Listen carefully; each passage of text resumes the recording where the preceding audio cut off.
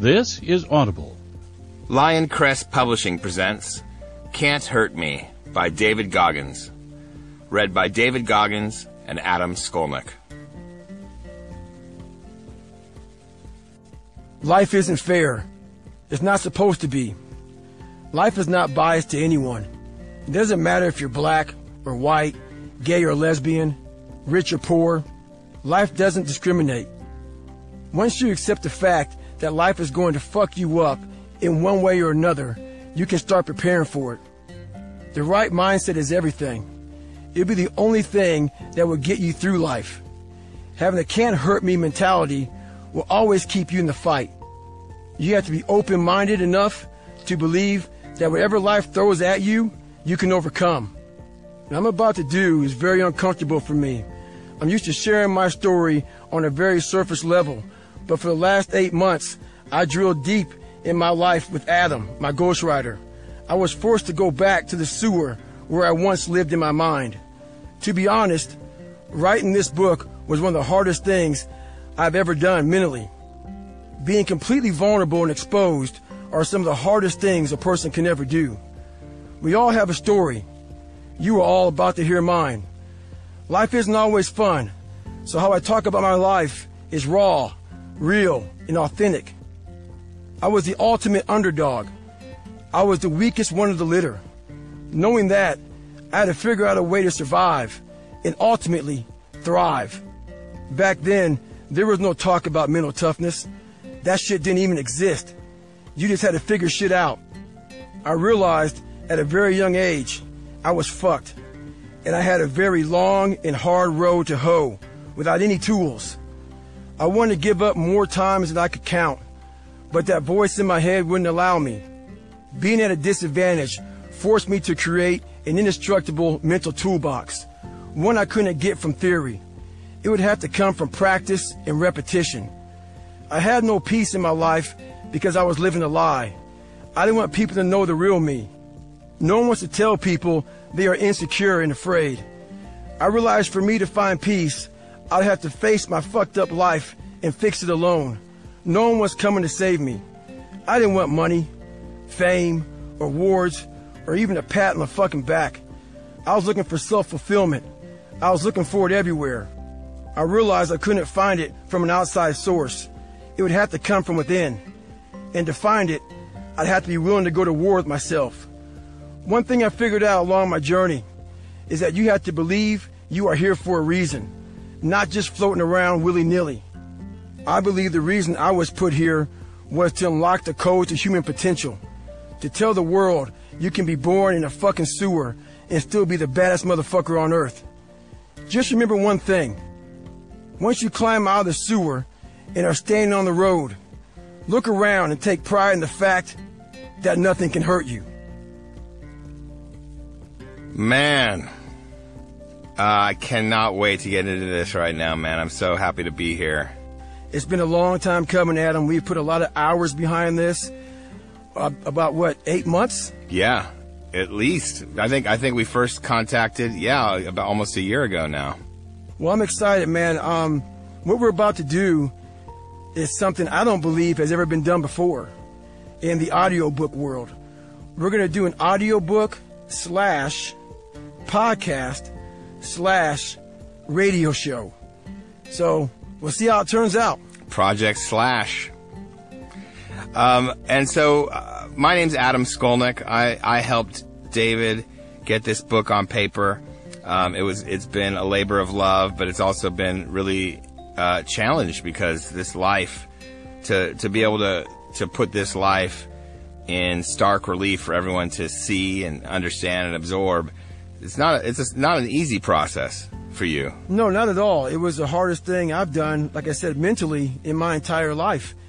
To have to drill down deep in my life and go straight from the surface and go way deep to the sewer where I once lived. You don't want to go back there. Once you kind of go back and figure it out and overcome things, I didn't want to revisit that place. And doing this book made me, revisit it. And also now I'm telling people my life, people I don't even know. So that's even harder.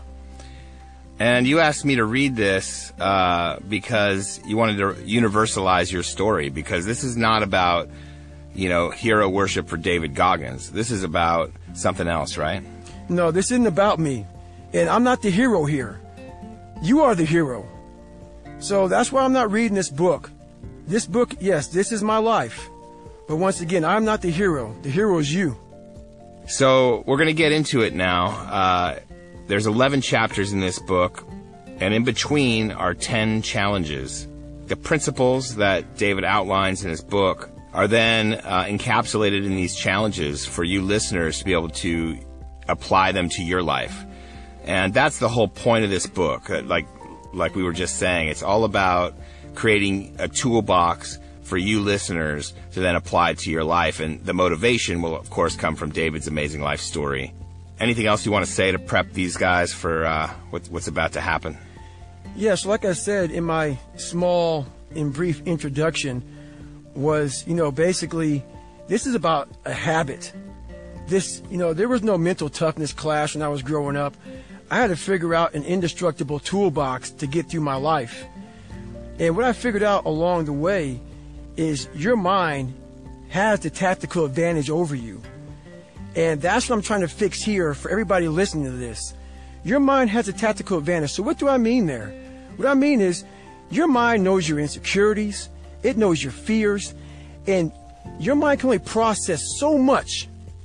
And all that stuff that it takes a long time to process, it starts to filter out. So what that means is pain, insecurities, fear. It wants to get rid of it. It doesn't want to face it. That's a challenge that the mind has no time for. So these tools are going to teach you to start facing your fears, start tripling down on your insecurities, tripling down on your fears, tripling down on your weaknesses, tripling down on being uncomfortable. And that's where you start becoming just mentally tough. That's what happens. And it comes from ownership of your life completely. And that's exactly what I'm doing here. And that is the hardest part about my story, Adam, is for me to set the example, I have to put all of my shit out there for everyone to see. I have to own my life. Situation. You are in danger of living a life so comfortable and soft that you will die without ever realizing your true potential. Mission. To unshackle your mind. Ditch your victim's mentality forever. Own all aspects of your life completely. Build an unbreakable foundation. Execution. Read this cover to cover. Study the techniques within. Accept all 10 challenges. Repeat. Repetition will callous your mind. If you do your job to the best of your ability, this will hurt. This mission is not about making yourself feel better. This mission is about being better and having a greater impact on the world. Don't stop when you're tired. Stop when you're done. Classified. This is an origin story of a hero. The hero is you. Introduction. Do you know who you really are and what you're capable of? I'm sure you think so, but just because you believe something doesn't make it true. Denial is the ultimate comfort zone. Don't worry, you aren't alone. In every town, in every country, all over the world, millions roam the streets, dead-eyed as zombies, addicted to comfort, embracing a victim's mentality, and unaware of their true potential. I know this because I meet and hear from them all the time, and because just like you, I used to be one of them. I had a damn good excuse too. Life dealt me a bad hand. I was born broken, grew up with beatdowns, was tormented in school, and called nigger more times than I can count. We were once poor, surviving on welfare, living in government-subsidized housing, and my depression was smothering. I lived life at the bottom of the barrel, and my future forecast was bleak as fuck. Very few people know how the bottom feels, but I do. It's like quicksand. It grabs you, sucks you under, and won't let go. When life is like that, it's easy to drift and continue to make the same comfortable choices that are killing you, over and over again. But the truth is, we all make habitual, self-limiting choices. It's as natural as a sunset, and as fundamental as gravity. It's how our brains are wired, which is why motivation is crap. Even the best pep talk or self-help hack is nothing but a temporary fix. It won't rewire your brain. It won't amplify your voice or uplift your life. Motivation changes exactly nobody. The bad hand that was my life was mine, and mine alone to fix. So I sought out pain, fell in love with suffering, and eventually transformed myself from the weakest piece of shit on the planet into the hardest man God ever created.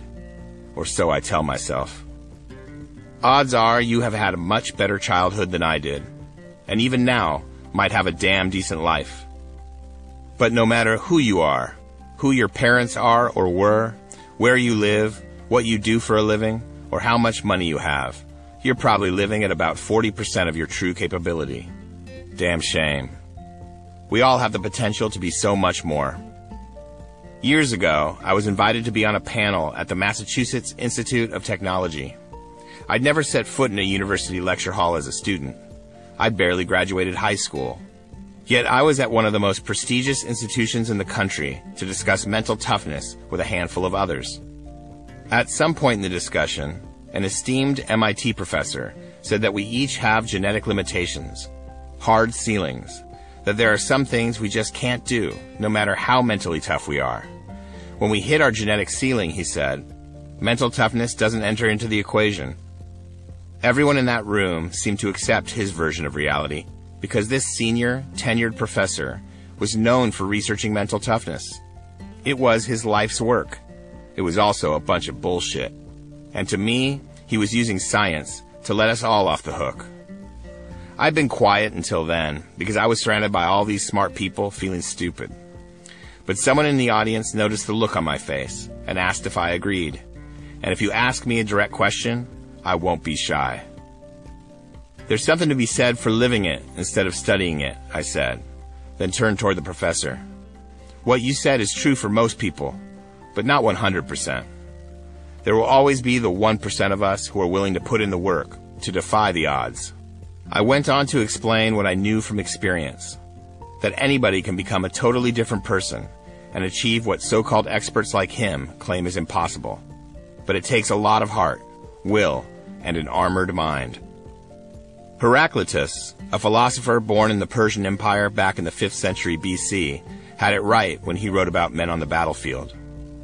Out of every 100 men, he wrote, 10 shouldn't even be there. 80 are just targets. 9 are the real fighters, and we are lucky to have them, for they make the battle. Ah, but the one is a warrior. From the time you take your first breath, you become eligible to die.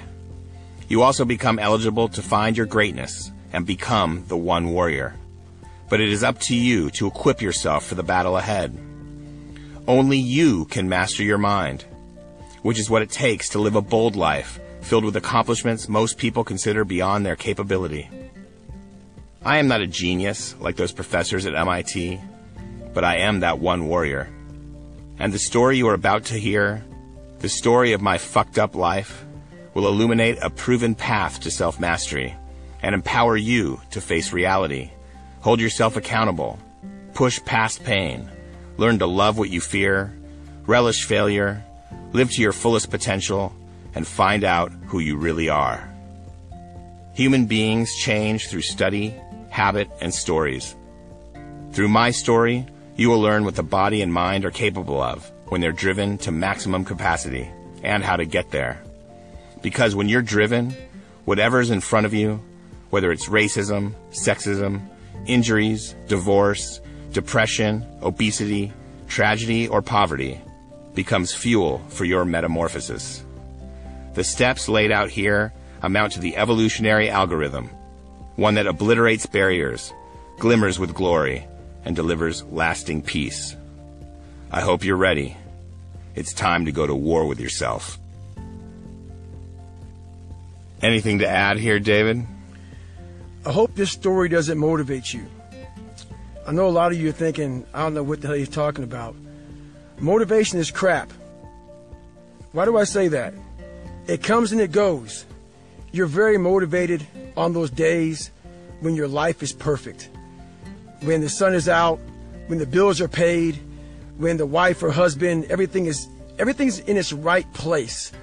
That's when most of us are nice and motivated. So it comes and goes. Let's say right now you read this book and you find motivation from this book, and you're living in Chicago. Let's say it's December in Chicago. Chicago in December time is real cold, and you're motivated to go out for a 2-mile run. You open that door and that wind chill hits your face. If you're motivated, you're going to shut that door and go back and sit down on that couch and watch TV. Those people who find more than motivation from this, maybe a little drive, or maybe even a little obsession to change their life. When they open that door and that wind chill hits their face, they're going to close it just to go back to their closet and put warm clothes on so they can go back out there and tackle whatever's in front of them. When you're driven and obsessed, you no longer care what's in front of you. If your bills aren't paid because you can't figure out a way to do it, if your life isn't perfect, it doesn't matter. You realize that's just life. It's not going to be perfect, but that's not going to derail me from what I have to do to get better. Chapter 1. I should have been a statistic. We found hell in a beautiful neighborhood. In 1981, Williamsville offered the tastiest real estate in Buffalo, New York. Leafy and friendly, its safe streets were dotted with dainty homes filled with model citizens. Doctors, attorneys, steel plant executives, dentists, and professional football players lived there, with their adoring wives and their 2.2 kids. Cars were new, roads swept, possibilities endless. We're talking about a living, breathing American dream. Hell was a corner lot on Paradise Road. That's where we lived, in a 2-story, 4-bedroom, white wooden home with 4 square pillars framing a front porch that led to the widest, greenest lawn in Williamsville.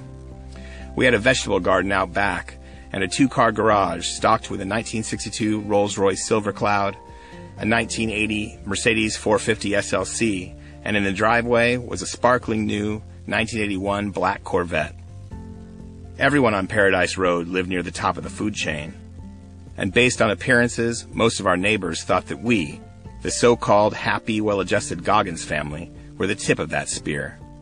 But glossy surfaces reflect much more than they reveal. They'd see us most weekday mornings gathered in the driveway at 7 a.m. My dad, Trunus Goggins, wasn't tall, but he was handsome and built like a boxer. He wore tailored suits, his smile warm and open. He looked every bit the successful businessman on his way to work. My mother, Jackie, was 17 years younger, slender and beautiful, and my brother and I were clean-cut, well-dressed in jeans and pastel-izod shirts, and strapped with backpacks just like the other kids, the white kids. In our version of affluent America, each driveway was a staging ground for nods and waves before parents and children rode off to work and school. Neighbors saw what they wanted. Nobody probed too deep. Good thing. The truth was the Goggins family had just returned home from another all-nighter in the hood.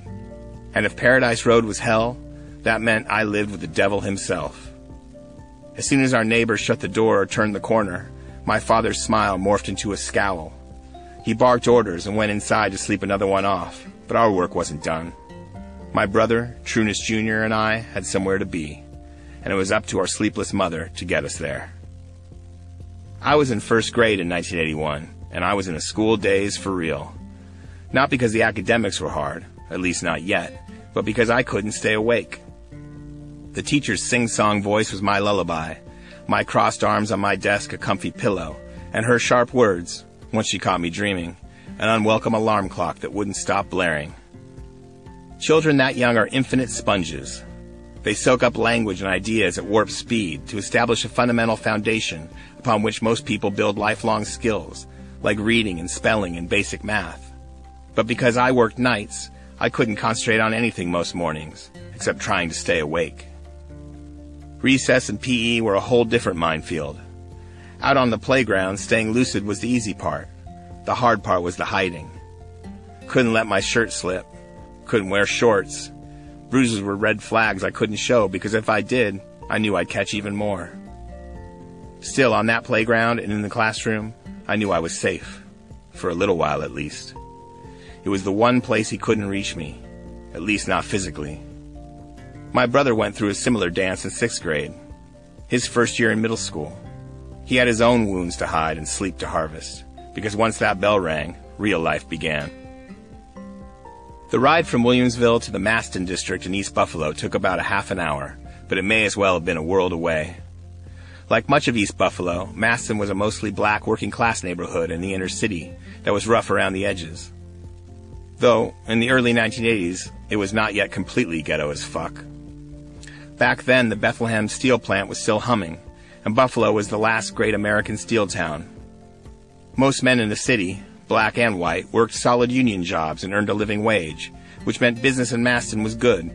For my dad, it always had been. By the time he was 20 years old, he owned a Coca-Cola distribution concession and 4 delivery routes in the Buffalo area. That's good money for a kid, but he had bigger dreams and an eye on the future. His future had 4 wheels and a disco-funk soundtrack. When a local bakery shut down, he leased the building and built one of Buffalo's first roller skating rinks. Fast forward 10 years, and Skateland had been relocated to a building on Ferry Street that stretched nearly a full block in the heart of the Maston district. He opened a bar above the rink, which he named the Vermilion Room. In the 1970s, that was the place to be in East Buffalo. And it's where he met my mother when she was just 19 and he was 36. It was her first time away from home. Jackie grew up in the Catholic Church. Trunis was the son of a minister and knew her language well enough to masquerade as a believer, which appealed to her. But let's keep it real. She was just as drunk on his charm. Trunis Jr. was born in 1971. I was born in 1975, and by the time I was 6 years old, the roller disco craze was at its absolute peak. Skateland rocked every night. We usually get there around 5 p.m., and while my brother worked the concession stand, popping corn, grilling hot dogs, loading the cooler, and making pizzas, I organized the skates by size and style. Each afternoon I stood on a step stool to spray my stock with aerosol deodorizer and replace the rubber stoppers. That aerosol stink would cloud all around my head and live in my nostrils. My eyes looked permanently bloodshot. It was the only thing I could smell for hours. But those were the distractions I had to ignore to stay organized and on hustle. Because my dad, who worked the DJ booth, was always watching. And if any of those skates went missing, it meant my ass. Before the doors opened, I'd polish the skate rink floor with a dust mop that was twice my size. At around 6 p.m., my mother called us to dinner in the back office. That woman lived in a permanent state of denial. But her maternal instinct was real, and it made a big fucking show of itself, grasping for any shred of normalcy. Every night in that office, she'd set out 2 electric burners on the floor, sit with her legs curled behind her, and prepare a full dinner. Roast meat, potatoes, green beans, and dinner rolls, while my dad did the books and made calls.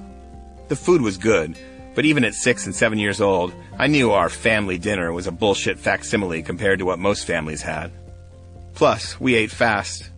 There was no time to enjoy it because at 7 p.m., when the doors opened, it was showtime, and we all had to be in our places with our stations prepped. My dad was the sheriff, and once he stepped into the DJ booth, he had us triangulated. He scanned that room like an all-seeing eye, and if you fucked up, you'd hear about it, unless you felt it first. The room didn't look like much under the harsh overhead house lights, but once he dimmed them, the show lights bathed the rink in red and glanced off the spinning mirror ball, conjuring a skate disco fantasy. Weekend or weeknight, hundreds of skaters piled through that door. Most of the time they came in as a family, paying their $3 entrance fee and $50 skate fee before hitting the floor. I rented out the skates and managed that entire station by myself. I carried that step stool around like a crutch. Without it, the customers couldn't even see me. The bigger sized skates were down below the counter, but the smaller sizes were stored so high I'd have to scale the shelves, which always made the customers laugh. Mom was the one and only cashier. She collected everyone's cover charge, and to Trunis, money was everything. He counted the people as they came in, calculating his take in real time, so he had a rough idea of what to expect when he counted out the register after we closed up, and it had better all be there. All the money was his. The rest of us never earned a cent for our sweat. In fact, my mother was never given any money of her own. She had no bank account or credit cards in her name. He controlled everything, and we all knew what would happen if her cash drawer ever came up short.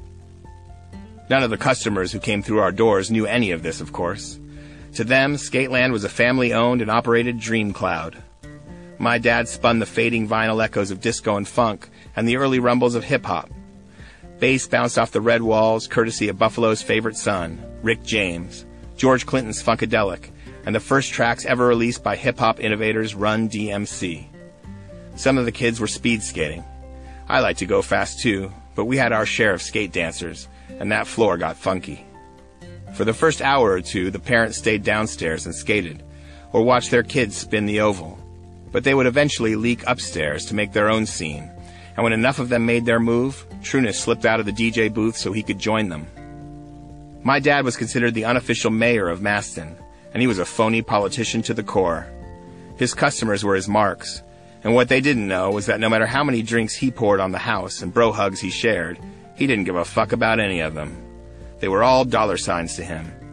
If he poured you a drink for free, it was because he knew you would buy 2 or 3 more. While we had our share of all-night skates and 24-hour skate marathons, the Skateland doors typically closed at 10 p.m.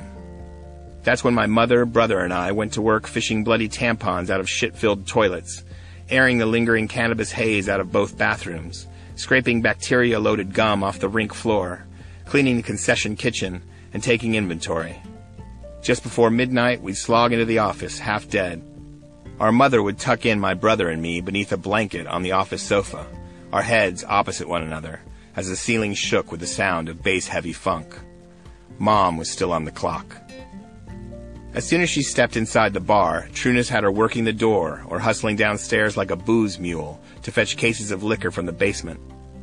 There was always some menial task to perform, and she didn't stop moving, while my father kept watch from his corner of the bar, where he could take in the whole scene. In those days, Rick James, a Buffalo native and one of my father's closest friends, stopped by whenever he was in town, parking his Excalibur on the sidewalk out front. His car was a billboard that let the hood know a super freak was in the house. He wasn't the only celebrity that came through. O.J. Simpson was one of the NFL's biggest stars, and he and his Buffalo Bills teammates were regulars, as was Teddy Pendergrass and Sister Sledge. If you don't know the names, look them up. Maybe if I had been older, or my father had been a good man, I might have had some pride in being part of a cultural moment like that. But young kids aren't about that life. It's almost like, no matter who our parents are and what they do, we're all born with a moral compass that's properly tuned. When you're 6, 7, or 8 years old, you know what feels right and what feels way the fuck off. And when you are born into a cyclone of terror and pain, you know it doesn't have to be that way. And that truth nags at you, like a splinter in your jacked up mind. You can choose to ignore it, but the dull throbbing is always there, as the days and nights bleed together into one blurred memory. Some moments do stick out, though, and one I'm thinking of right now still haunts me. That was the night my mom stepped into the bar before she was expected, and found my dad sweet-talking a woman about 10 years her junior. Trunis saw her watching, and shrugged while my mother eyeballed him and slugged 2 shots of Johnny Walker Red to calm her nerves. He noticed her reaction and didn't like it one damn bit. She knew how things were, that Trunis ran prostitutes across the border to Fort Erie in Canada. A summer cottage belonging to the president of one of Buffalo's biggest banks doubled as his pop-up brothel. He introduced Buffalo bankers to his girls whenever he needed a longer line of credit, and those loans always came through. My mom knew the young woman she was watching was one of the girls in his stable. She'd seen her before. Once she walked in on them fucking on the Skateland office sofa, where she tucked her children in damn near every night. When she found them together, the woman smiled at her. Trunis shrugged. No, my mom wasn't clueless, but seeing it with her own eyes always burned. Around midnight, my mother drove with one of our security guards to make a bank deposit. He begged her to leave my father. He told her to leave that very night. Maybe he knew what was coming. She did too, But she couldn't run because she had no independent means whatsoever, and she wasn't going to leave us in his hands. Plus, she had no rights to community property because Trunis had always refused to marry her, which was a riddle she was only then starting to solve. My mother came from a solid middle-class family and had always been the virtuous type. He resented that, treated his hookers better than the mother of his sons, and as a result, he had her trapped. She was 100% dependent, and if she wanted to leave, she'd have to walk with nothing at all. My brother and I never slept well at Skateland. The ceiling shook too much because the office was directly below the dance floor. When my mother walked in that night, I was already awake. She smiled, but I noticed the tears in her eyes and remember smelling the scotch on her breath when she scooped me up in her arms as tenderly as she could. My father trailed in after her, sloppy and annoyed. He pulled a pistol from beneath the cushion where I slept. Yes, you heard that right. There was a loaded gun under the cushion on which I slept at 6 years old. He flashed it at me and smiled before concealing it beneath his pant leg in an ankle holster. In his other hand were 2 brown paper shopping bags filled with nearly $10,000 in cash. So far, it was a typical night. My parents didn't speak on the drive home, though the tension between them simmered. My mom pulled into the driveway on Paradise Road just before 6 a.m., a little early by our standards. Trunis stumbled from the car, disabled the alarm, dropped the cash on the kitchen table, and went upstairs. We followed him, and she tucked us both into our beds, kissed me on the forehead, and turned out the light before slipping into the master suite, where she found him waiting, stroking his leather belt. Trunis didn't appreciate being glared at by my mom, especially in public. "This belt came all the way from Texas just to whip you," he said, calmly. Then he started swinging it, buckle first. Sometimes my mother fought back, and she did that night. She threw a marble candlestick at his head. He ducked and it thudded the wall. She ran into the bathroom, locked the door, and cowered on the toilet. He kicked the door down and backhanded her hard. Her head slammed into the wall. She was barely conscious when he grabbed a fistful of her hair and dragged her down the hall. By then, my brother and I had heard the violence, and we watched him drag her all the way down the stairs to the first floor, then crouch over her with a belt in his hand. She was bleeding from the temple and the lip, and the sight of her blood lit a fuse in me. In that moment, my hatred overcame my fear. I ran downstairs and jumped on his back, slammed my tiny fists into his back, and scratched at his eyes. I'd caught him off guard, and he fell to one knee. I wailed on him. "Don't hit my mom," I yelled. He tossed me to the ground, stalked toward me, belt in hand, then turned toward my mother. "You're raising a gangster," he said, half smiling. I curled into a ball when he started swinging his belt at me. I could feel bruises rise on my back as my mom crawled toward the control pad near the front door. She pressed the panic button, and the house exploded in alarm.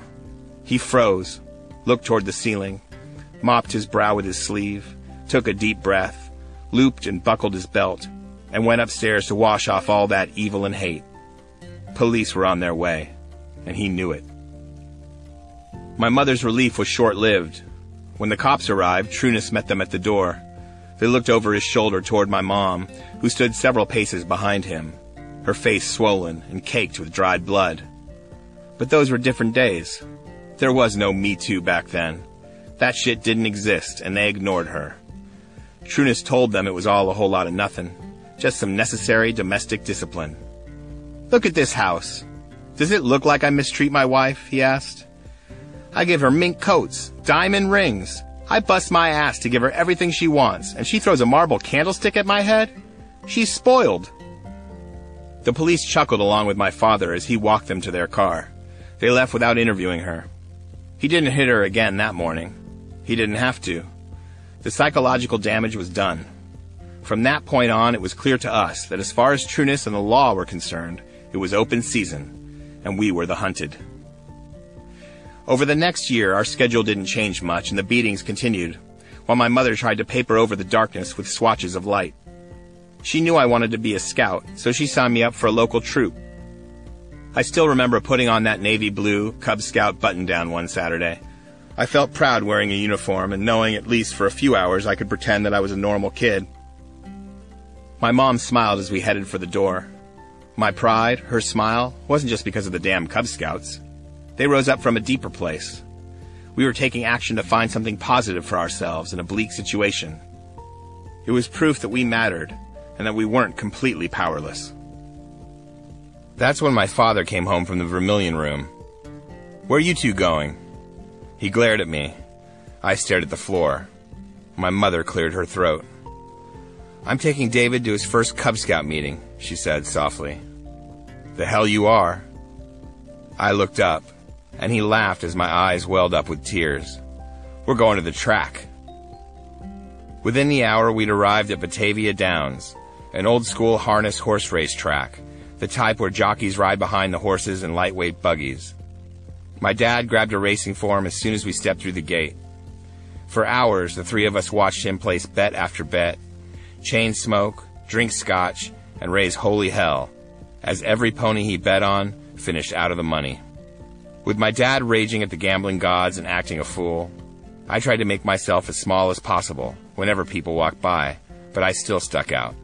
I was the only kid in the stands dressed like a Cub Scout. I was probably the only black Cub Scout they'd ever seen, and my uniform was a lie. I was a pretender.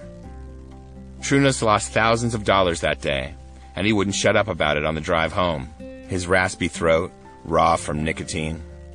My brother and I were in the cramped back seat, and whenever he spat out the window, his phlegm boomeranged into my face. Each drop of his nasty saliva on my skin burned like venom and intensified my hate. I'd long since learned that the best way to avoid a beatdown was to make myself as invisible as possible. Avert my eyes, float outside my body, and hope to go unnoticed. It was a practice we'd all honed over the years, but I was done with that shit. I would no longer hide from the devil. That afternoon, as he veered onto the highway and headed home, he continued to rave on, and I mad-dogged him from the back seat. Have you ever heard the phrase, faith over fear? For me, it was hate over fear. He caught my eyes in the rearview mirror. "You got something to say?" "We shouldn't have gone to the track anyway," I said. My brother turned and stared at me like I'd lost my damn mind. My mother squirmed in her seat. "Say that one more time." His words came slow, dripping with dread. I didn't say a word, so he started reaching behind the seat trying to smack me. But I was so small it was easy to hide. The car veered left and right as he was half turned in my direction, punching air. He'd barely touched me, which only stoked his fire. We drove in silence until he caught his breath. "When we get home, you're going to take your clothes off," he said. That's what he'd say when he was ready to bestow a serious beatdown, and there was no avoiding it. I did what I was told. I went into my bedroom and took off my clothes, walked down the hall to his room, closed the door behind me, turned the lights off, then laid across the corner of the bed with my legs dangling, my torso stretched out in front of me, and my ass exposed. That was the protocol, and he'd designed it for maximum psychological and physical pain. The beatings were often brutal, but the anticipation was the worst part. I couldn't see the door behind me, and he'd take his time, letting my dread build. When I heard him open the door, my panic spiked. Even then, the room was so dark I couldn't see much with my peripheral vision. I couldn't prepare for the first smack until his belt hit my skin. It was never just 2 or 3 lickings either. There was no particular count, so we never knew when or if he was going to stop. This beating lasted minutes upon minutes. He started on my butt, but the sting was so bad I blocked it with my hands, so he moved down and started whipping my thighs. When I dropped my hands to my thighs, he swung at my lower back. He belted me dozens of times and was breathless, coughing, and slick with sweat by the time it was over. I was breathing heavy too, but I wasn't crying. His evil was too real, and my hate gave me courage. I refused to give that motherfucker the satisfaction. I just stood up, looked the devil in his eye, limped to my room, and stood in front of a mirror. I was covered in welts from my neck to the crease at the knees. I didn't go to school for several days. When you're getting beat consistently, hope evaporates. You stifle your emotions, but your trauma off-gasses in unconscious ways. After countless beatings she endured and witnessed, this particular beatdown left my mother in a constant fog, a shell of the woman I remembered from a few years before. She was distracted and vacant most of the time, except when he called her name. Then she'd hop too like she was his slave. I didn't know until years later that she was considering suicide. My brother and I took our pain out on each other. We'd sit or stand across from one another, and he would throw punches as hard as he could at me. It usually started out as a game, but he was 4 years older, much stronger, and he connected with all his power. Whenever I'd fall, I'd get up and he'd hit me again as hard as he could, yelling like a martial arts warrior at the top of his lungs, his face twisted with rage. "You're not hurting me! Is that all you fucking have?" I'd shout back. I wanted him to know that I could take more pain than he could ever deliver, but when it was time to fall asleep, and there were no more battles to fight, no place to hide, I wet the bed, nearly every night. My mother's every day was a lesson in survival. She was told she was worthless so often she started to believe it. Everything she did was an effort to appease him so he wouldn't beat her sons or whip her ass. But there were invisible tripwires in her world, and sometimes she never knew when or how she set them off until he slapped the shit out of her. Other times she knew she teed herself up for a vicious beatdown. One day I came home early from school with a nasty earache and laid down on my mother's side of their bed, my left ear throbbing in excruciating pain. With each throb, my hate spiked. I knew I wouldn't be going to the doctor because my father didn't approve of spending his money on doctors or dentists. We didn't have health insurance, a pediatrician, or a dentist. If we got injured or sick, we were told to shake it off because he wasn't down to pay for anything that didn't directly benefit Trunis Goggins. Our health didn't meet that standard, and that pissed me the fuck off.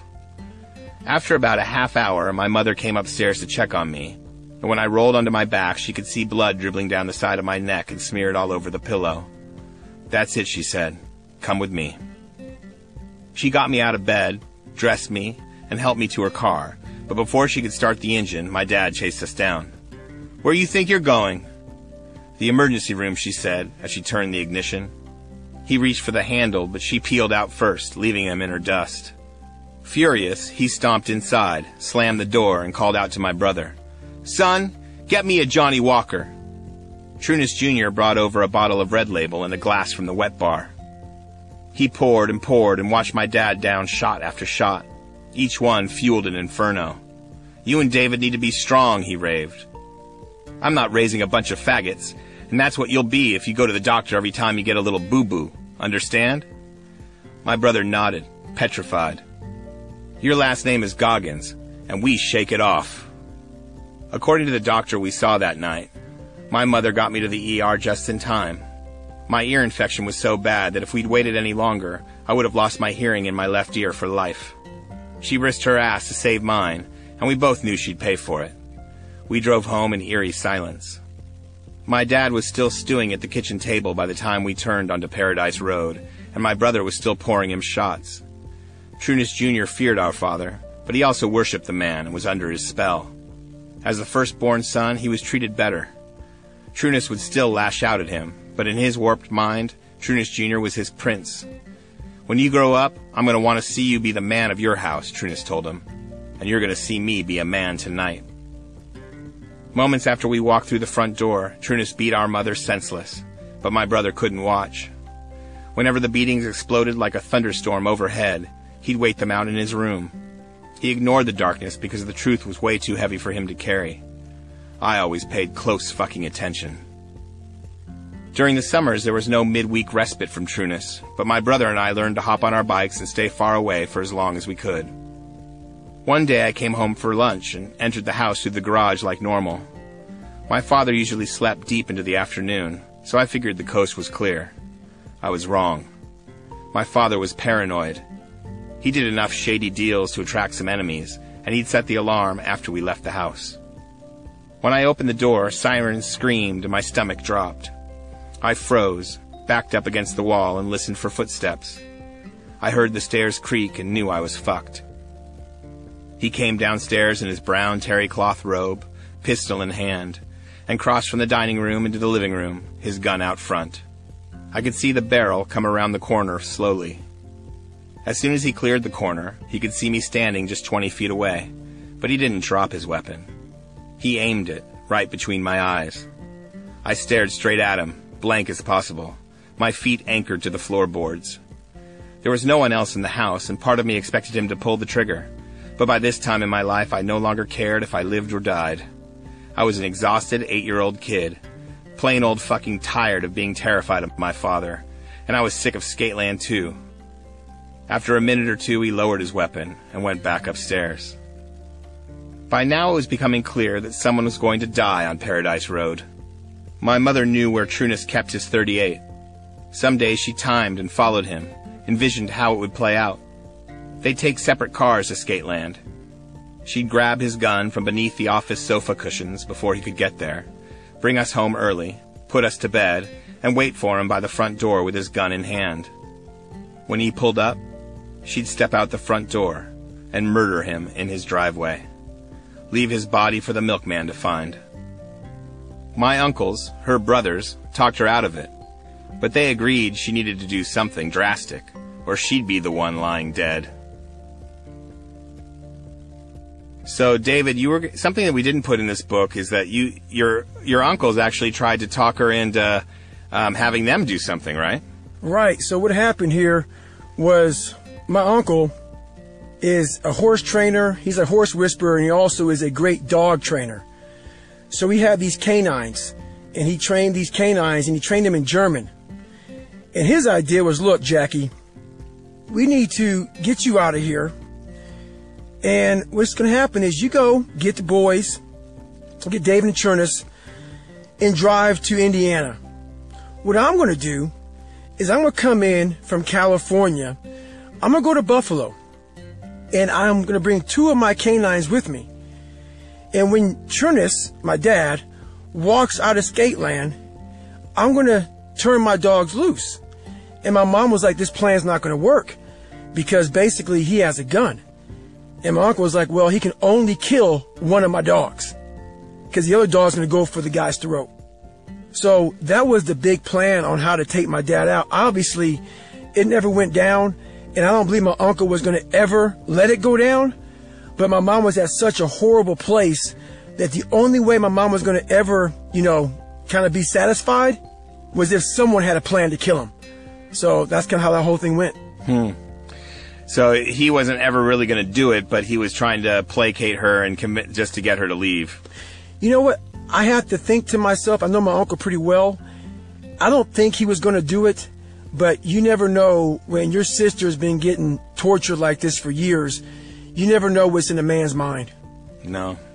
I mean, that's the thing is that when it heats up like a kettle, it's like when domestic violence, even whether it's violent or abuse, even emotional abuse, it starts to boil and shit happens. And it could have ended up being your uncle who ends up in jail for trying to defend her. I mean, that's the kind of stuff that happens. 100%. Yeah. Somebody was going to end up in jail or dead for sure in that house. It was an old neighbor who showed her a way. Betty used to live across the street from us, and after she moved, they stayed in touch. Betty was 20 years older than my mom and had the wisdom to match. She encouraged my mother to plan her escape weeks in advance. The first step was getting a credit card in her name. That meant she had to re-earn Trunis's trust because she needed him to co-sign. Betty also reminded my mother to keep their friendship a secret. For a few weeks, Jackie played Trunis, treated him like she did when she was a 19-year-old beauty with stars in her eyes. She made him believe she worshipped him again. And when she slipped a credit card application in front of him, he said he'd be happy to score her a little buying power. When the card arrived in the mail, my mother felt its hard plastic edges through the envelope as relief saturated her mind. She held it at arm's length and admired it. It glowed like a golden ticket. A few days later, she heard my father talking shit about her on the phone to one of his friends while he was having breakfast with my brother and me at the kitchen table. That did it. She walked over to the table and said, "I'm leaving your father. You two can stay, or you can come with me." My dad was stunned silent, and so was my brother, but I shot out of that chair like it was on fire, grabbed a few black garbage bags, and went upstairs to start packing. My brother eventually started gathering his things, too. Before we left, the 4 of us had one last powwow at the kitchen table. Trunis glared at my mother, filled with shock and contempt. "You have nothing, and you are nothing without me," he said. You're uneducated. You don't have any money or prospects. You'll be a prostitute inside a year." He paused, then shifted his focus to my brother and me. "You two are going to grow up to be a couple of faggots. And don't think about coming back, Jackie. I'll have another woman here to take your place 5 minutes after you leave." She nodded and stood. She'd given him her youth, her very soul, and she was finally finished. She packed as little of her past as possible. She left the mink coats and the diamond rings. He could give them to his whore girlfriend as far as she was concerned. Trunis watched us load up into my mom's Volvo, the one vehicle he owned that he wouldn't ride in. Our bikes already strapped to the back. We drove off slowly, and at first he didn't budge. But before she turned the corner, I could see him move toward the garage. My mother floored it. Give her credit. She'd planned for contingencies. She figured he'd tail her, so she didn't head west to the interstate that would take us to her parents' place in Indiana. Instead, she drove to Betty's house, down a dirt construction road that my dad didn't even know about. Betty had the garage door open when we arrived. We pulled in, Betty yanked the door down, and while my father shot out on the highway in his Corvette to chase after us, we waited right under his nose until just before nightfall. By then we knew he'd be at Skateland opening up. He wasn't going to miss a chance to make some money, no matter what. Shit went wrong about 90 miles outside of Buffalo when the old Volvo started burning oil. Huge plumes of inky exhaust choked from the tailpipe, and my mother spun into panic mode. It was as if she'd been holding it all in, stuffing her fear down deep, hiding it beneath a mask of forced composure, until an obstacle emerged and she fell apart. Tears streaked her face. "What do I do?" my mom asked, her eyes wide as saucers. My brother never wanted to leave, and he told her to turn around. I was riding shotgun. She looked over expectantly. "What do I do?" "We gotta go, Mom," I said. "Mom, we gotta go." She pulled into a gas station in the middle of nowhere. Hysterical, she rushed to a payphone and called Betty. "I can't do this, Betty," she said. "The car broke down. I have to go back." "Where are you?" Betty asked, calmly. "I don't know," my mom replied. "I have no idea where I am." Betty told her to find a gas station attendant. Every station had those back then, and put him on the phone. He explained we were just outside of Erie, Pennsylvania, and after Betty gave him some instructions, he put my mother back on the line. "Jackie, there's a Volvo dealer in Erie. Find a hotel tonight and take the car there tomorrow morning. The attendant is going to put enough oil in the car to get you there." My mother was listening, but she didn't respond. "Jackie, are you hearing me? Do what I say and it will be okay." "Yeah, okay," she whispered, emotionally spent. "Hotel. Volvo dealer. Got it." I don't know what Erie is like now, but back then there was only one decent hotel in town. A Holiday Inn, not far from the Volvo dealership. My brother and I followed my mom to the reception desk, where we were hit with more bad news. They were fully booked. My mother's shoulders slumped. My brother and I stood on either side of her, holding our clothes in black trash bags. We were the picture of desperation, and the night manager saw it. "Look, I'll set you up with some roll-away beds in the conference room," he said. "There's a bathroom down there, but you have to be out early because we have a conference starting at 9 a.m. Grateful, we bedded down in that conference room with its industrial carpet and fluorescent lights, our own personal purgatory. We were on the run and on the ropes, but my mother hadn't folded. She laid back and stared at the ceiling tiles until we nodded off. Then she slipped into an adjacent coffee shop to keep an anxious eye on our bikes and on the road all night long. We were waiting outside that Volvo dealership when the garage opened up, which gave the mechanics just enough time to source the part we needed to get us back on the road before their day was done. We left Erie at sunset and drove all night, arriving at my grandparents' house in Brazil, Indiana, 8 hours later. My mom wept as she parked next to their old wooden house before dawn, and I understood why. Our arrival felt significant, then and now. I was still only 8 years old, but already in a second phase of life. I didn't know what awaited me, what awaited us in that small, rural, southern Indiana town, and I didn't much care. All I knew was that we'd escaped from hell, and for the first time in my life, we were free from the devil himself. We stayed with my grandparents for the next 6 months, and I enrolled in second grade, for the second time, at a local Catholic school called Annunciation. I was the only 8-year-old in second grade, but none of the other kids knew I was repeating a year, and there was no doubt that I needed it.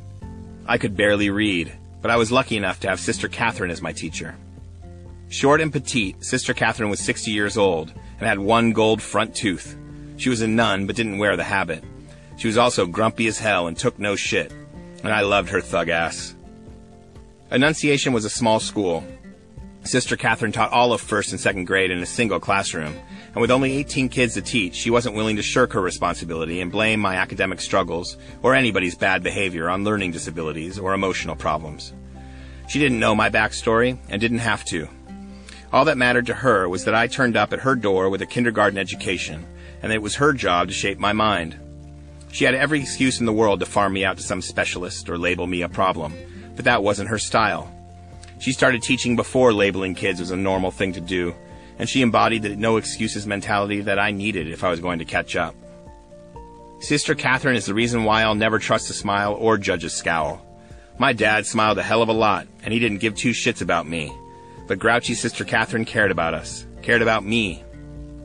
She wanted us to be our very best. I know this because she proved it by spending extra time with me, as much time as it took, until I retained my lessons. Before the year was out, I could read at a second grade level. Trunis Jr. hadn't adjusted nearly as well. Within a few months, he was back in Buffalo, shadowing my father and working that skateland detail like he'd never left. By then, we'd moved into a place of our own, a 600-square-foot, two-bedroom apartment at Lamplight Manor, a public housing block that cost us $7 a month. My father, who earned thousands every night, sporadically sent $25 every 3 or 4 weeks, if that, for child support, while my mother earned a few $100s a month with her department store job. In her off hours, she was taking courses at Indiana State University, which cost money too.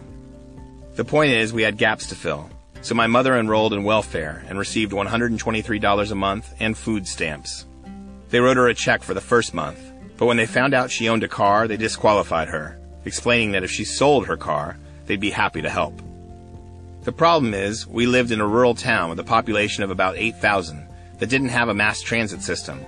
We needed that car so I could get to school and she could get to work and take night classes. She was hell-bent on changing her life circumstances and found a workaround through the Aid to Dependent Children program. She arranged for our check to go to my grandmother, who signed it over to her. But that didn't make life easy. How far can $123 really go? I vividly recall one night we were so broke, we drove home on a gas tank that was near empty, to a bare refrigerator and a past-due electric bill, with no money in the bank. Then I remembered that we had 2 mason jars filled with pennies and other loose change. I grabbed them off the shelf. "Mom, let's count our change." She smiled. Growing up, her father had taught her to pick up the change she found on the street. He was molded by the Great Depression and knew what it was like to be down and out. "You never know when you might need it," he'd say. When we lived in hell, carrying home thousands of dollars every night, the notion that we would ever run out of money sounded ludicrous. But my mother retained her childhood habit. Trunis used to belittle her for it, but now it was time to see how far found money could take us.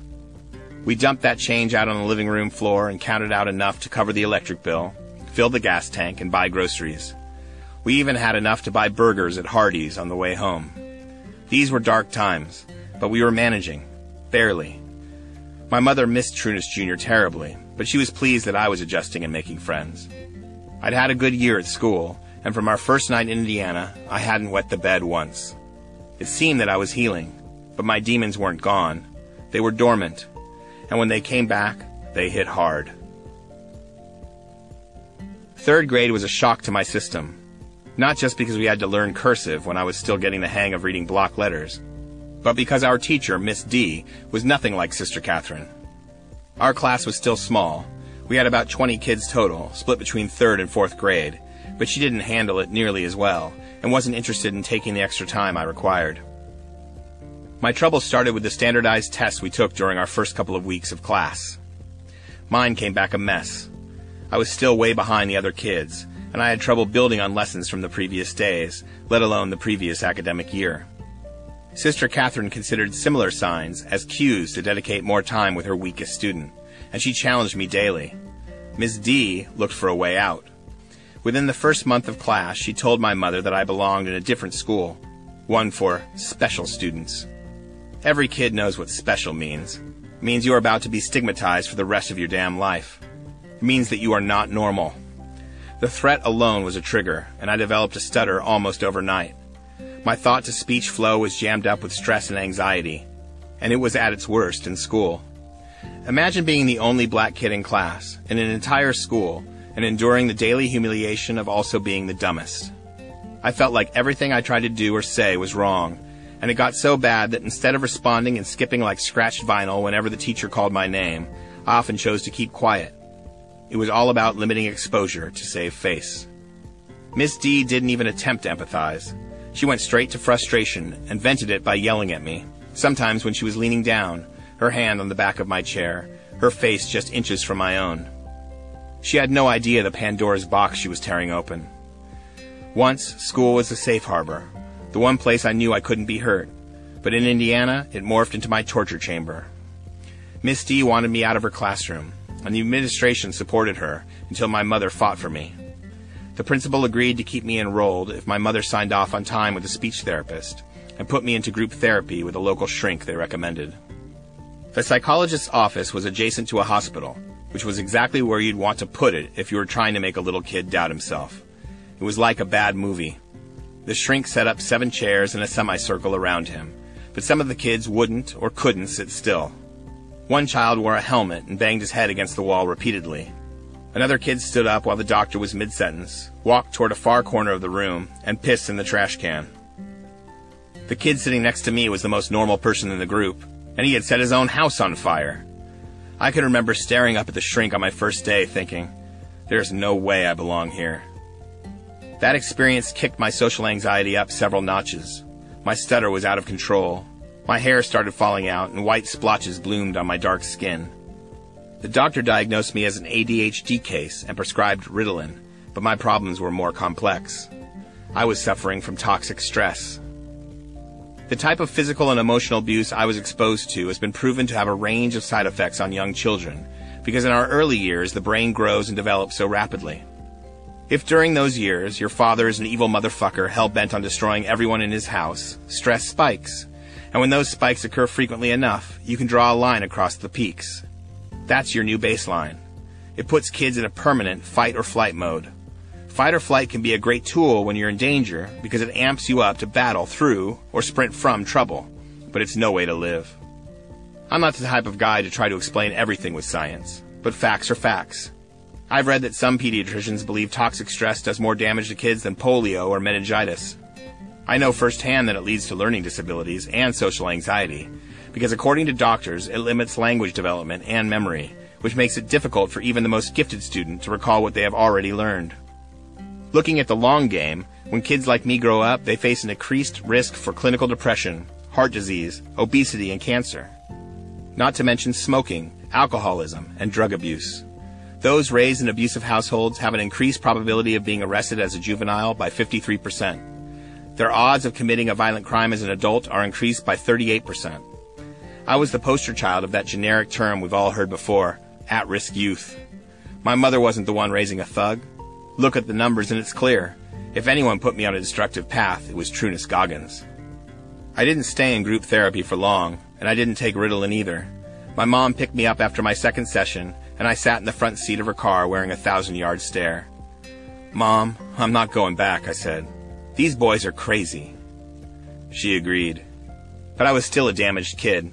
And while there are proven interventions on the best way to teach and manage kids who suffer from toxic stress, it's fair to say that Miss D didn't get those memos.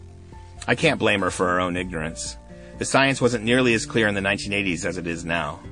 All I know is, Sister Catherine toiled in the trenches with the same malformed kid that Miss D dealt with, but she maintained high expectations and didn't let her frustration overwhelm her. She had the mindset of, look, everybody learns in a different way, and we're going to figure out how you learn. She deduced that I needed repetition, that I needed to solve the same problems over and over again in a different way to learn, and she knew that took time. Miss D was all about productivity. She was saying, keep up or get out. Meanwhile, I felt backed into a corner. I knew if I didn't show some improvement, I would eventually be shipped out to that special black hole for good, so I found a solution. I started cheating my ass off. Studying was hard, especially with my fucked up brain, but I was a damn good cheat. I copied friends' homework and scanned my neighbors' work during tests. I even copied the answers on the standardized tests that didn't have any impact on my grades. It worked. My rising test scores placated Miss D, and my mother stopped getting calls from school. I thought I'd solved a problem when really I was creating new ones by taking the path of least resistance. My coping mechanism confirmed that I would never learn squat at school, and that I would never catch up, which pushed me closer toward a flunked-out fate. The saving grace of those early years in Brazil was that I was way too young to understand the kind of prejudice I would soon face in my new hick hometown. Whenever you're the only one of your kind, you're in danger of being pushed toward the margins, suspected and disregarded, bullied and mistreated by ignorant people. That's just the way life is, especially back then. And by the time that reality kicked me in the throat, my life had already become a full-fledged fuck you fortune cookie. Whenever I cracked it open, I got the same message. You were born to fail. Man, David Goggins.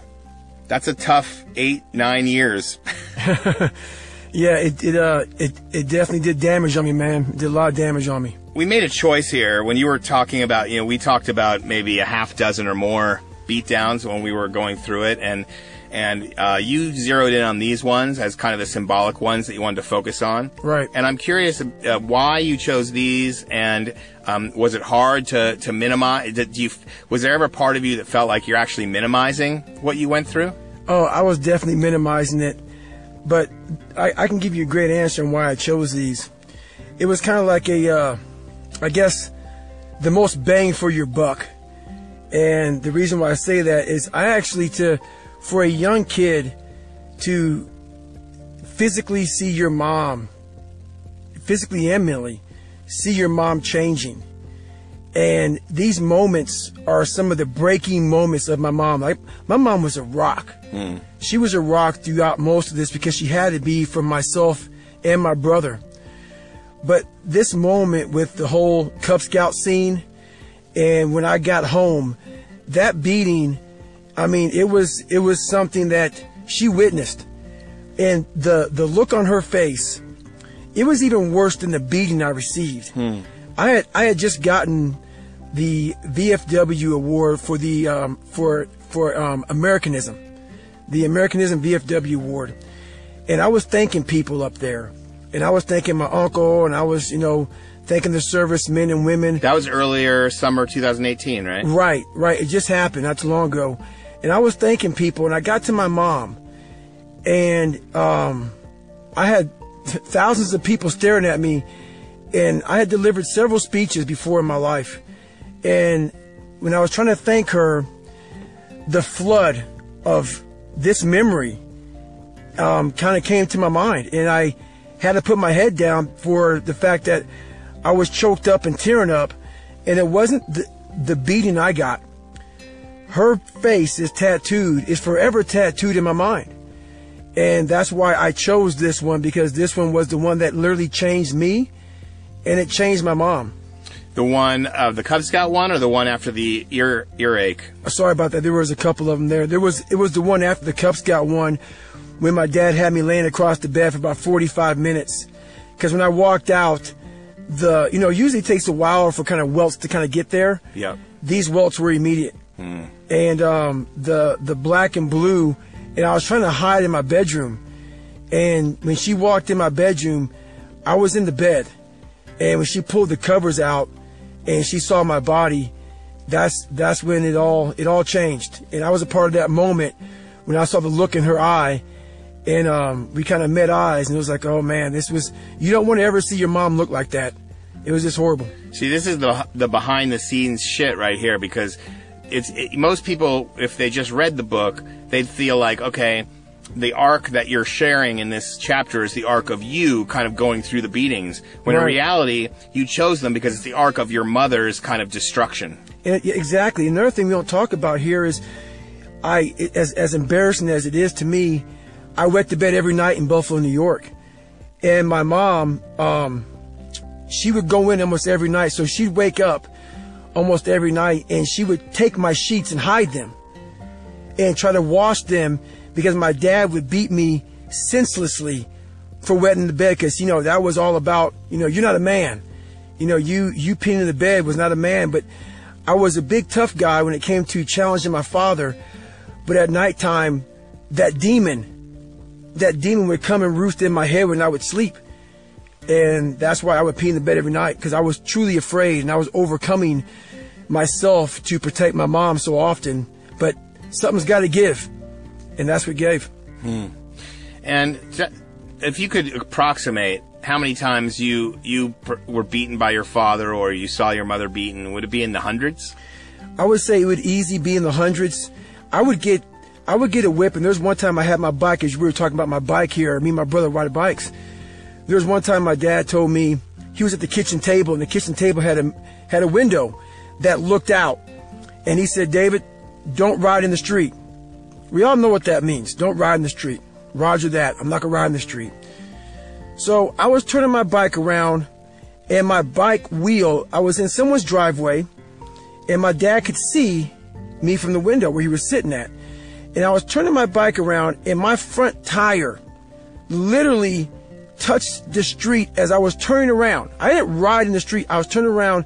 My front tire literally grazed the actual street, and I got back on the sidewalk.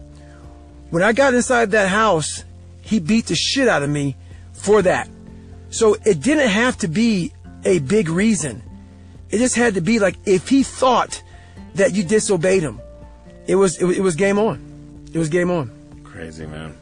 Well, I think it's amazing that you're sharing this much, and I know you're about to ask the readers and the listeners to kind of divulge their material here in the first challenge. And so I want to go through the challenge, and then we can talk about this challenge and kind of why you decided to challenge your readers and listeners in the book. I'll start going through it now, if you don't mind. No, it's perfect, man. Let's do it. Challenge number 1. My bad cards arrived early and stuck around a while, but everyone gets challenged in life at some point. What was your bad hand? What kind of bullshit did you contend with growing up? Were you beaten? Abused? Bullied? Did you ever feel insecure? Maybe your limiting factor is that you grew up so supported and comfortable, you never pushed yourself. What are the current factors limiting your growth and success? Is someone standing in your way at work or school? Are you underappreciated and overlooked for opportunities? What are the long odds you're up against right now? Are you standing in your own way? Break out your journal. If you don't have one, buy one. Or start one on your laptop, tablet, or in the Notes app on your smartphone, and write them all out in minute detail. Don't be bland with this assignment. I showed you every piece of my dirty laundry. If you are hurt or are still in harm's way, tell the story in full. Give your pain shape. Absorb its power, because you are about to flip that shit. You will use your story, this list of excuses, these very good reasons why you shouldn't amount to a damn thing, to fuel your ultimate success. Sounds fun, right? Yeah, it won't be. But don't worry about that yet. We'll get there. For now, just take inventory. Once you have your list, share it with whoever you want. For some, it may mean logging onto social media, posting a picture, and writing out a few lines about how your own past or present circumstances challenge you to the depth of your soul. If that's you, use the hashtags. Hashtag bad hand, hashtag can't hurt me. Otherwise, acknowledge and accept it privately. Whatever works for you. I know it's hard, but this act alone will begin to empower you to overcome. So obviously, judging on this chapter, you feel like there's power in taking inventory and owning your story. Do you want to explain this challenge and why it's so important? Well, I realized so all this stuff made me so weak, because it's how I looked at it. I looked at it that I had a jacked up foundation. I looked at it that my mom became, my dad took her soul. And so as you'll read further and further on, that my mindset was controlling my destiny. When you have a poopy pants type of mentality, and this happened to me and that happened to me and woe is me, and you're kicking rocks down the street with your head down, versus looking at this, and you have to find power. You have to find power in everything negative in your life. You have to do that. So by you writing this stuff down, by you owning it, This is now a part of your life, whether you like it or not. So if that's a fact, if it's a fact that this is now a part of my life, whether I like it or not, you better go ahead and start liking it. You better find power within your own story. You better look at your story, if it's a bad one, as, hey, motherfucker, you can't hurt me. Whatever that may be, you better start owning that and flipping and start saying to yourself, yeah, there's a lot of people out here who might have had a better life than you, and they may have a little bit of a head start on life than what you had. But that should be very powerful, for you or anybody else. Why is that powerful? I can tell you why. Because from that right there alone, you can start slowly catching these people, realizing where you come from, realizing the pain you endured, the suffering you endured. If you were bullied, if you have a bad family, whatever, you have to use this and flip the negative upside down and find positive power to fuel you forward. Stop kicking a rock down the road, own it, and make it a part of your life. As if the survival through a trying experience, experience where you suffered, if you survive that right there, that's power, right? I mean, you can use it to continue to push you further. That's right. And it's a lot more than surviving. You want to thrive. You want to be that person who was given a fucked up deck of hand, just a fucked up hand. Yeah. And that person says, okay, you know what? I have a bunch of 2s and 3s. There's a card game called War. And in War, what happens is you want to have the highest cards. One person flips over a card, and then you flip over a card. The highest card wins. I looked at my life at this time as having a bunch of 2s, 3s, 4s, and 5s, maybe 110. And having that messed up hand, if you can still win the game of War, that gives you a ton of power. So it's about more than survival. It's about thriving in a situation that most people think is impossible for you to be truly amazing. Yeah, I mean, this is what you're laying out. You had a bad hand. You were the at-risk youth. You had all the excuses. The chapter 1 is your list of excuses. You could have packed it in. That's right. I should have been a statistic. I should have been a statistic, which is the beauty of it all. That's the power of it all. People start seeing where I gauge my power is from the crap I lived in. There's so much power in this crap that we live in that people just don't look at it that way. But it's just a powerful thing that we can harness if we know how to look at it the right way. We have to learn how to look at it the right way. And looking at it the right way is owning it first. But it would be a little while before you were able to fully start to harness it in any productive way. 100%. It's a long time coming. It's a long time coming. And just a quick word on why you decided to include challenges in your book. Well, the thing about it is you have to have something that you can look at and say, okay, how can I fix this part of my life? And like we talk about, everything in life is about repetition. How, Sister Catherine, I thought for sure there was no way in hell I was going to ever even pass the 2nd grade. But Sister Catherine taught me one thing. Through reps, you have to put the repetition in. And these challenges are doing exactly that. A lot of people, they do something once and they give up on it. This is something that you have to do every single day of your life. You have to hold yourself at this standard. It can't be something you do every now and then then you get tired of it and you move on. This is a discipline. Right now, challenge 1 is starting the road down self-discipline. No one is going to come to help you. No one's coming to save you. All that crap is now yours. You have to develop, the key word there is self-discipline. And that's how you're going to overcome every single challenge of your life. This is challenge 1 that I'm giving you in my book. Tons of you have tons of challenges that you're facing every day, but it comes to repetition and self-discipline. So you set up a kind of a protocol to be able to, and some of these challenges the reader can go back to over and over again whenever they have trouble. And the idea is to go through these challenges to develop the discipline and the mental toughness to push forward and to progress in their lives. Exactly. It's all about progressing. If you're not moving forward, either you're getting better or you're getting worse. If you're telling somebody, oh, I'm about the same, that means you're getting worse. These challenges are also they're huge. And, I wrote this book. I'm my own hero. And what that's all about is, we live our lives. We look up to so many people. We look up to, maybe you look up to a golfer or a scientist or a basketball player, whatever. These people, normal people, we are all normal people. We will all, someone will always let you down. Bottom line. So the whole thing about this is these challenges are here for you to be your own hero. I don't want you to look up to me. Hopefully somewhere in here, I'm not trying to be your hero. I am not. I want you to get these challenges, flip these challenges upside down, make these challenges work for you so then you can be your own hero and start seeing yourself the way, you were here to be seen. I love that. It's very much in line with the way humans have always told each other stories and in finding the hero story, because within the hero story is a message for you.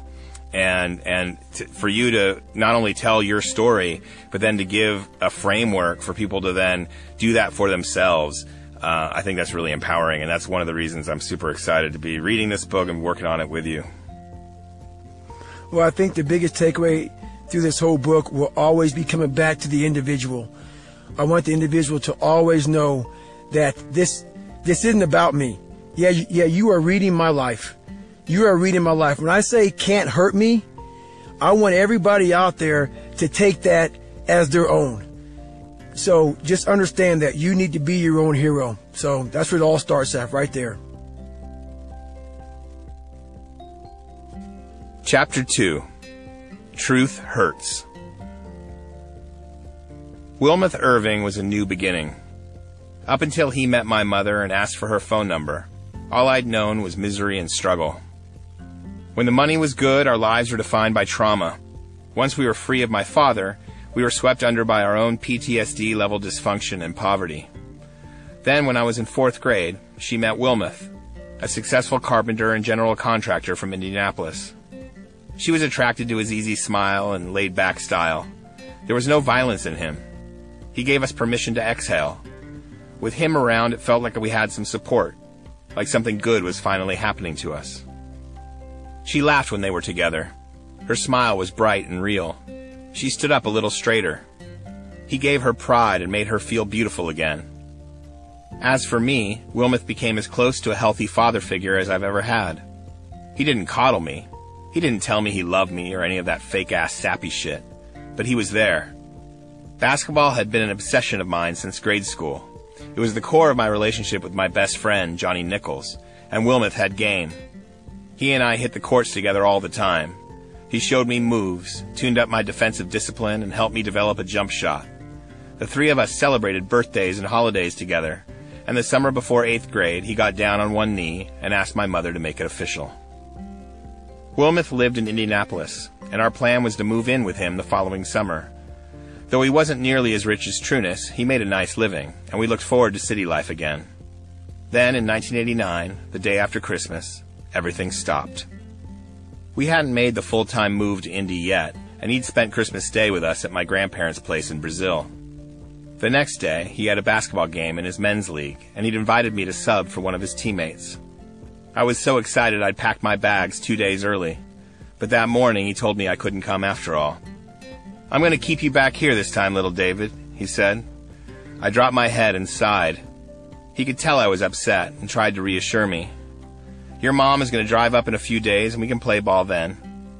I nodded reluctantly, but I wasn't raised to pry into the affairs of adults and knew I wasn't owed an explanation or make-up game. My mother and I watched from the front porch as he backed out of the carport, smiled, and gave us that crisp single wave of his. Then he drove off. It was the last time we'd ever see him alive. He played in his men's league game that night as planned, and drove home alone to the house with the white lions. Whenever he gave directions to friends, family, or delivery guys, that's how he always described his ranch-style house, its driveway framed by 2 white lion sculptures, elevated on pillars. He pulled between them and into the garage, where he could enter the house directly, oblivious to the danger moving in from behind. He never did close that garage door. They'd been staking him out for hours, waiting for a window, and as he climbed out from the driver's side door, they stepped from the shadows and fired from close range. He was shot 5 times in the chest. When he dropped to the floor of his garage, the gunman stepped over him and delivered a kill shot right between his eyes. Wilmoth's father lived a few blocks away, and when he drove by the White Lions the next morning, he noticed his son's garage door open and knew something was wrong. He walked up the driveway and into the garage, where he sobbed over his dead son. Wilmoth was just 43 years old. I was still at my grandmother's house when Wilmoth's mother called moments later. She hung up and motioned me to her side to break the news. I thought about my mom. Wilmoth had been her savior. She'd been coming out of her shell, opening up, ready to believe in good things. What would this do to her? Would God ever give her a damn break? It started as a simmer, but within seconds my rage overwhelmed me. I broke free of my grandmother, punched the refrigerator, and left a dent. We drove to our place to find my mother, who was already frantic because she hadn't heard from Wilmoth. She called his house just before we arrived, and when a detective picked up the phone, it puzzled her. But she didn't expect this. How could she? We saw her confusion as my grandmother walked over, peeled the phone from her fingers, and sat her down. She didn't believe us at first. Wilmoth was a prankster, and this was just the kind of fucked up stunt he might try to pull off. Then she remembered he'd been shot 2 months before. He told her that the guys who'd done it weren't after him, that those bullets were meant for someone else, and because they merely grazed him, she decided to forget about the whole thing. Until that moment, she never suspected that Wilmoth had some secret street life she knew nothing about, and the police never did find out exactly why he was shot and killed. The speculation was that he was involved in a shady business deal, or a drug deal gone bad. My mother was still in denial when she packed a bag, but she included a dress for his funeral.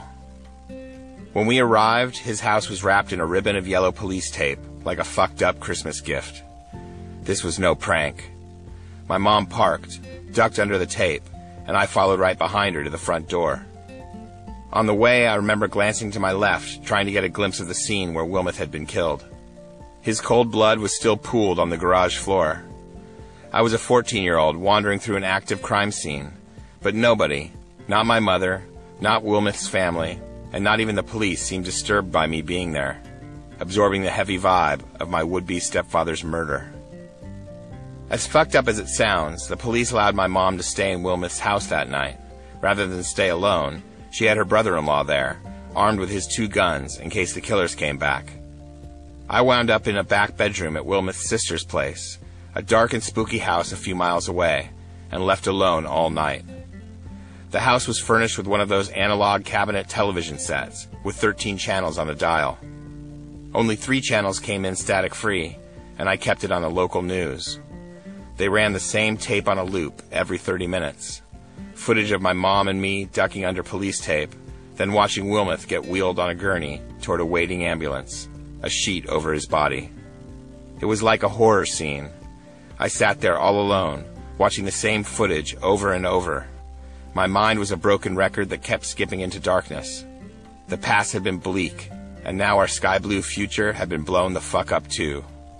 There would be no reprieve, only my familiar fucked-up reality choking out all light. Each time I watched, my fear grew until it filled the room, and still, I could not stop.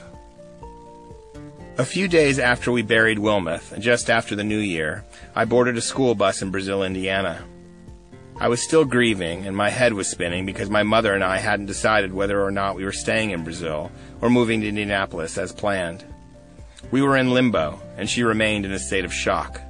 She still hadn't cried over Wilmoth's death. Instead, she became emotionally vacant again. It was as if all the pain she'd experienced in her life resurfaced as one gaping wound she disappeared into, and there was no reaching her in that void. In the meantime, school was starting up, so I played along, looking for any shred of normal I could hang on to. But it was hard. I rode a bus to school most days, and my first day back I couldn't shake a memory I buried from the year before. That morning I slid into a seat above the back left tire overlooking the street as usual. When we arrived at school, the bus pulled up to the curb. We needed to wait for the ones ahead of us to move before we could get off. In the meantime, a car pulled alongside us, and a cute, overeager little boy ran toward our bus carrying a platter of cookies. The driver didn't see him. The bus jerked forward. I noticed the alarmed look on his mother's face before the sudden crush of blood splattered my window. His mother howled in horror. She wasn't among us anymore. She looked and sounded like a fierce, wounded animal as she literally pulled the hair from her head by the roots. Soon sirens wailed in the distance and screamed closer by the second. The little boy was about 6 years old. The cookies were a